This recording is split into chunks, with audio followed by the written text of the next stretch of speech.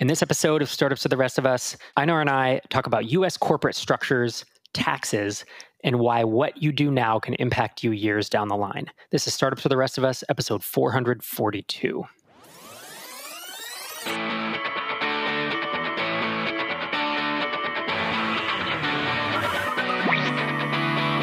Welcome to Startups to the Rest of Us, the podcast that helps developers, designers, and entrepreneurs be awesome at building, launching, and growing software products. Whether you've built your first product or you're just thinking about it. I'm Rob. And I'm Einar. And we're here to share our experiences to help you avoid the same mistakes we've made. So where this week, sir? It's same old. I'm mostly spending my time arguing with lawyers and accountants and things around TinySeed. So that's always exciting. It's probably been, since before MicroConf, it's been nonstop lawyering pretty much. So that's both expensive and frustrating at the same time. Yeah, I was looking at some notes I had from a couple years ago. I found this old notebook and I had some goals, personal goals that I didn't announce on the podcast, but personal goals for myself. And I said, one of the bullets was, I don't want to talk to any lawyers this year for any reason. It was like 2017 or something. It was exactly. Yeah. That's been kind of it's been unavoidable for me lately. It's mostly with TinySeed stuff. Like the main hurdle, and I guess we'll get into this later. Is like the main hurdle has been like you go to these. There are lawyers who have specialized in whatever, right? Like you wouldn't go to a securities lawyer if you need to be, defended for, a hit and run. But you talk to lawyers and they're sort of specialists and the expensive ones for securities and fund formation. And they have their way of doing it. And it's the way that venture capital is normally done. And they just, essentially you're having to spend $1,000 an hour arguing with somebody about how things should be done. Right. It's trying to educate them that we're not traditional venture capital, right? It's like not going to all be Delaware C Corps. And, that's part of what, we mentioned early on to the lawyers, and we've been now through a couple different firms, but we told them early on it's going to be more bootstrap startups. That's our thing. And so we're going to fund LLCs, we're going to fund C Corps, and they're not all going to be in Delaware. But then when we get rubber meets the road, all the docs made the assumption of Delaware C, right? Delaware C Corp, a ban on issuing dividends, which clearly doesn't work with us. Yeah, and all sorts of things. So it's been quite frustrating and a bit more expensive than I was expecting, to be honest with you. Yeah, it's interesting to go because we're just kind of going against the tide of so many funds, right? I mean, the standard. I mean, the standard tide. The standard is like we only take Delaware C corporations. Disallow any kind, like at a corporate level, disallow any kind of dividends. Because, people want to reinvest and just do, Delaware C Corps and that's it. Yep. And issue safes, ideally, like the standard one, which again assumes that there is a priced round coming. So that's been interesting, to say the least. Yep. And that's really the impetus for this episode, right? Is to give folks a little more background in case they don't know who you are. You and I have co-founded TinySeed. We spoke about this about 20 episodes ago. It was episode 420, an alternative form of startup funding, where we talked through TinySeed and the mission and all that. Yep. So, folks can go back and listen to that if they want more background. But you and I are in the midst of getting this off the ground, and we're picking the first batch and closing in on all that stuff. But really, legal has now become the bottleneck, and it's getting these terms in there. And as we were knee deep in this, having these conversations, via email when I was in London, and then getting back and doing calls and stuff, you brought up, you were like, there's a lot of misunderstanding, misinformation may be the wrong word. It's more like misunderstanding or just lack of knowledge with startup founders about the different entity types. And granted, this episode, we're going to focus on U.S. entities. And there's a few reasons for that. One is, even if you're not in the U.S., a lot of folks do start U.S. entities if they're going to take any funding or if they're going to cater to the U.S. market, or there's tax reasons. There's a bunch of reasons. So if you're living in Europe right now, some of this still may apply to you. You very well may wind up setting up a U.S. entity at some point. But even beyond that, what I've often seen is while the laws don't translate one-to-one, there is generally in England and in most of Europe, there's the equivalent of these things. There's the equivalent of a C Corp that has double tax, right? And there's the equivalent of the LLC, even though it's not called the same thing. That's right. Yeah. So, I mean, the standard disclaimer applies. You and I are not lawyers. It's not legal advice and all that. But damn it, I kind of feel like I'm becoming a lawyer given how Are you going to go to law school now? This is the plan? Just quit all the tiny seed stuff and sign up for the Harvard? That would be my worst nightmare. It's, but it's like, we're having to get pretty knee deep into it. And I think the fact that traditionally bootstrapped companies typically form as LLCs or S corps. And VC-backed companies traditionally, I wouldn't say traditionally, I guess almost always form as Delaware C corps, right? Yeah, I mean, like the standard thing in YC is like you come into YC and you have another entity, a foreign entity or no entity. They kick you to, I think it's another YC company, Clerky, and they just spin you up with like, here's how to do, a Delaware C corporation. That's what you need in order to get the investment from us. Yep. So that's very much the state. And that, it assumes like with their investment structure, and YC is so dominant that pretty much whatever YC does on the accelerator early stage fund side, that's what everyone else copies. So it becomes a Delaware C Corp and a SAFE. Right. And so what we're going to talk through today is talk through the different corporate entities. We're going to attempt to not make it the most boring episode ever of this podcast. You should just call it the most boring episode ever. That should be the title. That'll be something. Yeah. And we'll touch on points like liability versus taxes. I mean, I think taxes is really the big thing with most of these, right? Because once you have an LLC, an S Corp, C Corp, you do have a certain amount of liability shield. I've heard that if you're a single member LLC in certain states, the court, if you got sued, court will often not, consider you a sole proprietor. Yeah, you don't have a liability, but we're not going to get into that. So we're going to talk a lot about taxes, I think, today, because that's the thing, right? If you pull dividends out, how are they taxed differently? That's the main difference. I mean, that's the difference between like a traditional YC venture style company and like a bootstrapped, quote unquote lifestyle business. You're going to basically go through several runs of funding while you run at a loss. That's the goal. So it doesn't really matter, like tax optimization for dividends or the owners pulling out cash doesn't really apply because there should be none. And in fact, you might find that your investors are, more than a little upset if you start actually running at a profit, because that's not the goal. The goal is to become, burn all the money, dominate the market and IPO or sell. Right. Raise every 18 months. And if you're not burning through that cash, you're not spending it well. You're wasting time and kind of wasting their money, right? Because if they're going to give you money and have you let it sit in your bank account, it would be better served doing something else. That's the mentality. Yeah, it's true. And honestly, a lot of VCs will basically tell you they would prefer, if you're in a company that's, growing reasonably well and, what we, Tiny Seed or most bootstrap founders would consider a success. Say you get, $5-6 million a year and you're profitable, but you doesn't need any more venture fund. I think that's a loss for them. They would actually prefer you just to sell the company, pocket some money and try again and have a run at a bigger success. Yep. And so that kind of brings us into the meat of this episode, right? There's in the US structure, aside from just being a sole proprietor, there are really these three kind of entities that are most common. I already mentioned them in this episode. A C Corp, which is that's what the big company, right? Every Fortune 500 company, I'm guessing, is a C Corp. If you go public, you're a C Corp. I don't know that you can go public with other structures, but that's the big one. And it's, as we've said, that's what the venture capitalists typically Delaware C Corp. And the nice part about that is there's no pass-through income, so that if you had 100 different people on your cap table, you had 100 different people or entities that owned a piece of your C Corp, at the end of the year, if you make $1 million and keep it inside the company, nobody else gets taxed on it. Right? They're shielded from the taxes. It doesn't count as income until you pull that money out of the company and actually distribute it to your shareholders. Yeah, because that's the challenge. That's really the challenge with LLCs in that regard. And in general, pass-through entities, whether that's partnerships or, a single member or sole proprietor or, a C Corp doing an S election, is that you end up basically passing through whatever losses and gains to, the people who own the company, whether that's, investors or just the owners. And if you do that you could be in a situation where there's a gain, but you're not actually kicking out the gain, so that there's sort of taxes to be paid without any profits, any cash to pay for it for the investors, which is partly why traditional venture funds don't like to do it. And in some cases, actually, the investors into the fund themselves aren't actually in a position to, they're sort of disregarded entities. So, they could be not-for-profits, they could be university endowments, they can be wealthy individuals who invest through like a self-directed IRA.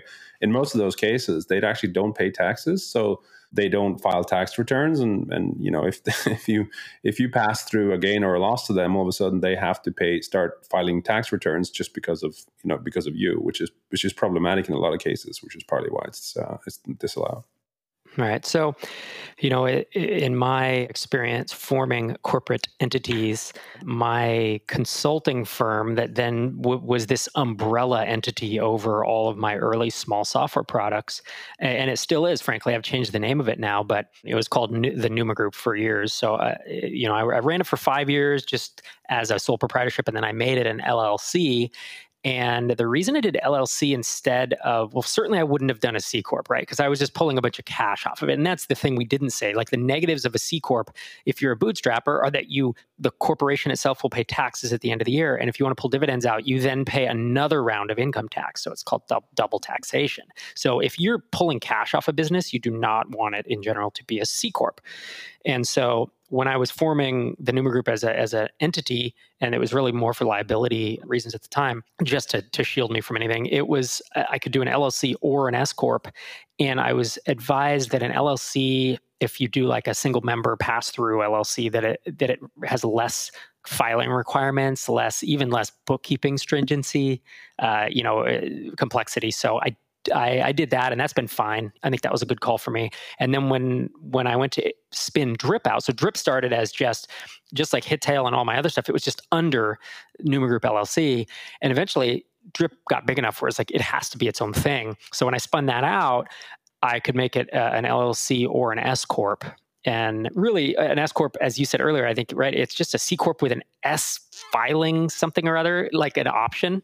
It's basically to do with federal taxes. So this is, you make what's called an S election. And again, I am not a lawyer or a tax accountant, thank God. But, you basically file an election with the IRS, essentially saying, I want to be treated as, essentially, you'll be taxed in a very similar way to an LLC, despite the fact that you're a corporation. Now, doing so actually has benefits from tax, from certain tax standpoints, but it comes with certain issues relating to it. So, for example, if you're an S corporation, typically it becomes very hard to take investments. There's a limit on the number of stockholders you can hold in the company. There's actually a limit on whether you're allowed to have non-US persons as investors or owners. So there's a bunch of things that come into play there, if you do the S election, for sure. Yeah, because the advice we've been given is that Tiny Seed can fund C Corps and LLCs, but we cannot fund S Corps. Definitely not, yeah. Right. And that's interesting. I didn't know that. And I believe it's that another corporate entity cannot own a portion of an S Corp. Is that correct? I think that's right. Yeah. Yeah. Again, not a lawyer, but that was how it's explained to me. But that was news because Drip was an S Corp. And I didn't realize when we formed it that was a drawback. I mean, we hadn't planned to take institutional funding, but I was looking, when we got acquired, I was looking around trying to do an angel round. And that would have worked because it probably would have been a bunch of individuals, but I just wasn't aware of that at the time. So, yeah. And I think most people aren't like, you start up and it's just people go to like, Clerky or LegalZoom or, ask their friendly neighborhood lawyer. And it's just like, oh yeah. Just do like a single member LLC. Don't think about it. Or just, do XYZ. And, in certain cases, people will optimize for their current tax situation, but not necessarily for like, what's going to happen, if I want to sell the business or if I want to, do a small angel round or that kind of thing. So, yeah.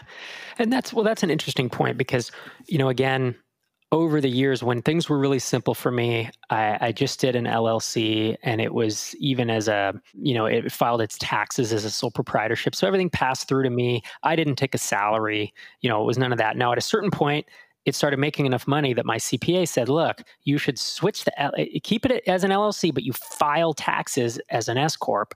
And that allows you to now take a salary and you set a fair market salary. What does a CEO of a small software company make in the town you live in? And since it was Fresno, it isn't that high actually. And everything above that, you just take out as an owner's draw, and then you don't pay. Yeah, it's FICA, and so is that Social Security? You don't pay Social Security? Social Security. Yeah. Medicare and taxes and things, or anything above that. Yeah. Yep. And so that's a strategy that's used by a lot of folks with both S corps and LLCs filing as S corps in essence.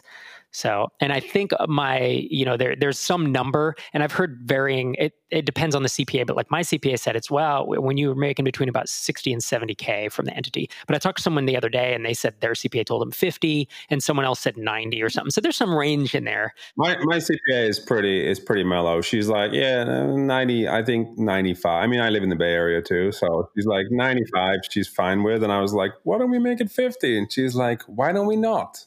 Yeah. Oh, the salary? Yeah. So it's just because of the extra taxes, it's employment taxes. In California have their own taxes on things on top of the federal FICA taxes. Right. So it seems, if you're bootstrapping a business, the odds are pretty high. You're going to do an S Corp or you're going to do an LLC, just because C Corp just wouldn't make sense. And if you're plan to raise venture funding, you're probably going to go the C Corp route, although... Except if you take funding from us. Maybe. Yeah, exactly. So anyways, but it's interesting because you just mentioned someone could go anywhere on the internet and kind of research the taxes and stuff we've just talked about. But the interesting thing you and I were talking about before this episode started is the difference of if you decide to sell the company at some point, and the difference between, if you've never sold a company, you've never even thought about asset sale, selling the assets within the corporate, but not actually selling the corp itself, versus a stock sale, which is where you literally hand someone all the stock and they take the corporate entity with it. Correct. Including the assets and the liability, crucially. Right. And that's the thing that I've seen is, and you have more experience with this in the work you've been doing with Discretion Capital over the past several years, but my kind of vague understanding has been that in smaller acquisitions, they tend to be smaller, meaning, I don't know, some sub 10 million, sub 20 million, whatever, that they tend to be asset sales where you, as the business owner, you keep the corporate entity and you keep all the liabilities in essence, and the acquirer buys the assets. Whereas if it's some big, my guess is when Mark Zuckerberg bought Instagram, they probably bought all the stock. Yeah, they bought the whole thing. So typically, like a stock sale is essentially you're taking the whole company, all assets, all liabilities, every single contract that this thing is sold, including like if you buy a company and an employee from 3 years ago sues you over something, sues the company, then you have to defend that claim. So there's a bunch of sort of challenges around doing a stock sale. And it includes the fact that if you purchase a company as a stock sale, that's actually not as beneficial as doing it as an asset sale for the buyer. So with an asset sale, so what you can do as a buyer is they come in and they say, okay, we want to buy just this specific piece. So we might buy the technology, the goodwill, the existing contracts with customers, that sort of thing, and we'll explicitly exclude everything else. So any liability that you sign, any contracts that they don't want to assume, all that kind of thing will remain in the sort of what's now essentially a shell entity. And then the other benefit, which is often why buyers will push for it, an asset sale that is that they get a tax break from doing an asset sale versus a stock purchase. So they often will pay more for this exactly the same thing in an asset sale compared to a stock sale. So and the specifics here gets into tax law and accounting. So you definitely don't want my advice on that. But fundamentally, with an asset sale, what you're able to do is to essentially reset the depreciation on those assets. And the value of those assets essentially becomes, it's the purchase price, right? So if you paid $5 million for an asset, my understanding is you essentially can reset the depreciation of that $5 million, those assets, aka those $5 million. And then going forward, you can have that offset any income. So if you're doing a $5 million asset thing on something like this, it's quite easily $1 million tax break in the coming years, which might translate to the buyers, paying significantly more for an asset purchase. Right. So the buyer gets that tax break, right? Right. Yeah. Because you say, like, I bought this asset and it depreciates over time. Right. And with a stock sale, you can't do that. You're just taking it over and you can't reset the depreciation on the asset. Versus with an asset sale, you're allowed to do that, which is why it's so beneficial. Right, right. Let me say that I bootstrap a company, and for some reason I set it up as a C Corp because I think I'm going to raise funding at some point, and I get acquired for $5 million, but it's an asset sale, meaning they buy all the assets within the C Corp, but I keep the C Corp. So $5 million gets dumped into the C Corp. The C Corp pays income tax on that. Then if I want to pull that money out to myself, I then pay my own personal income tax. So you get double tax, which is it can be a huge amount of money, right? It can be a really big difference. I mean, because it's essentially like corporate tax levels currently is 21%. And a lot of the time what happens is people essentially shut down the company because it's, they sold essentially the core of it. And so they take the $5 million, it goes in, and then, they'll kick out whatever expenses they can. But, most people don't have regular expenses that would, wipe out $5 million. And then they then have to pay corporate taxes on it, which is 21%. And then they have whatever's left. And at that point, they can then pass it through to the owners. So, I mean, the benefit is that can be, long-term capital gains if you hold the company for long enough, but it's still, it adds up quite quickly. Right. Whereas if you had that C Corp and it was a stock sale, then you would just sell stock and it'd be hopefully long-term gains, assuming you owned that stock for more than a year. But that's the tricky part. Whereas if you had that S Corp and you had bootstrapped it and it was an asset sale, then you'd save that 21% of extra tax. And that's the tricky thing. You don't know what's going to happen, but you're just doing your best to prepare for it. And something you said to me, I had never heard of this, but this almost sounds like a bizarre loophole, is this qualifying small business stock. So just to throw another wrench into this, is if you have a C Corp and you've owned it for 5 years, then... So there's a bunch of qualifiers here. So there's if you have a C Corp that was formed, I think after this law came in, this rule came in. So it's okay, after, it's a while ago now. So you probably, if you hold it for a fair amount of time, it's probably after this date. But essentially say if after a certain date, if you formed it, but on top of that, you've held it for 5 years, and it qualifies under these other criteria, which I don't have right in front of me, but essentially they're sub 25 million or something like that.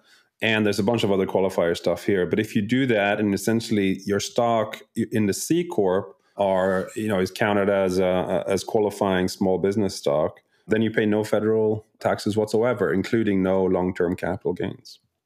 That's crazy. And is that if it's a stock sale or an asset sale?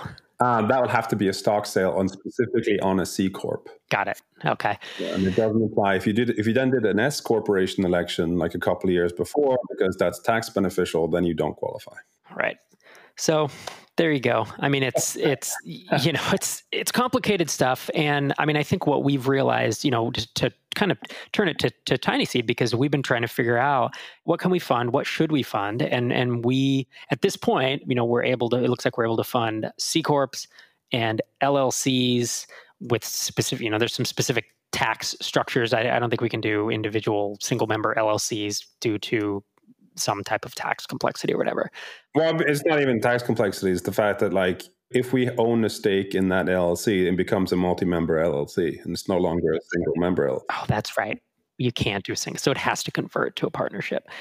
Yep. And now it will mean that we have folks applying who might have a Colorado LLC. And so Tiny Seed will get a K1, which is the LLC equivalent of saying, hey, you own part of this and we filed taxes, and here's kind of a document showing how much your portion made or lost. And then Tiny Seed will likely have to file a state income tax return in that state. State income taxes. And there's actually even a question about whether our investors will then have to turn around and file their own income taxes in various states. So it's certainly a challenge. I mean, there's a reason why the lawyers say, just do a SAFE and a C Corp, and why it's more complicated doing this other way. Certainly, most venture investing isn't set up to do what we're trying to do. Right. And that's been one of the challenges. That's also one of the ways that we're trying to change this, right? Is change this landscape to allow people to have an LLC and to take funding from essentially I hate to say it's institutional or whatever. We are institutional money technically, because we're not investing our own. We are investing our own money, but in addition to other people, who have put the money into our fund. So yeah, I think that kind of sums up the feelings and the thoughts that we've been kind of digging into, all the stuff surrounding these corporate entities. Because frankly, I've been running a business for approaching 20 years now, different businesses, and I felt like I had a handle on most of this. And it turns out every time I dig into this stuff, I learn something new about it. Yeah, I mean, that happens to me too. It's like, yeah, and I had a conversation with somebody, and this like qualifying small business stock thing was he was looking to sell his business, and I told him, and it turns out he qualified, and he was quite surprised, pleasantly so, I think. But yeah, it's an odd thing. And people think, it is also, you got to think about like, how easy is it to convert between the various things? Like if you've already filed as an S corp, like it's not actually straightforward to go back to a C corp. There are some hangovers there, and actually, different states actually treat these kind of things differently. So it's not easy, and it's actually quite hard for us, I think. People come and they're like, well, what should we do? Like, should we do an LLC or an S corp or a C corp, or what should we do? And in part, it's up to them. Like they have to decide what they think is the most important, and we can only sort of just lay it out for them to say, okay, well, here's the pros and the cons. It depends roughly what you're looking to do. Right, because if you wind up selling in an asset sale versus a stock sale versus never selling and just running it, pulling dividends out and being profitable, each of those has its own kind of its own ideal structure. Yeah, I think that's true. I mean, I think at a very high level, I think it's fair to say that if you don't think you're going to take a bunch of investment, if you don't think you're going to IPO or sell for hundreds of millions of dollars, you can imagine this business becoming something that sells for sub $20 million, say, then chances are that with the tax structure and the fact that you'll probably get more money for an asset sale versus a stock sale, you're probably better off with an LLC, I should think. But it's hard to know. It's like, who knows? Any given company can turn around and becoming much bigger than you thought, and then you have to deal with the headaches of your choices you made earlier. Yep. So talk to a lawyer for sure. Yep. I did when I spun Drip out, it was essentially just an asset under this umbrella corp I had. And it was, while it was painful and took a few months, I basically spun it out into its own S corp, and all that worked out well. So these things are doable. It's just how complicated, how far down the line you are. If it's a taxable event, right, then you get into... That's sort of the main thing is like there are certain things that are easy, and like you can go from one to another. It might be easy, but going back might be hard, or might be delayed or take time or have tax implications. So, there's a reason tax accountants get paid so much money. Mm-hmm. Indeed. So hopefully we haven't bored you to death today for those of you who are still with us. I'm feeling kind of sleepy, so I don't know. Gotta go drink some coffee. So if you have a question for us, not about this topic, because I hope to never speak about it again, you can call our voicemail number at 888-801-9690 or email us at questions@startupsfortherestofus.com. Our theme music is an excerpt from We're Out of Control by Moot, used under Creative Commons. Subscribe to us in iTunes by searching for Startups, and visit startupsfortherestofus.com for a full transcript of each episode. Thanks for listening. We'll see you next time.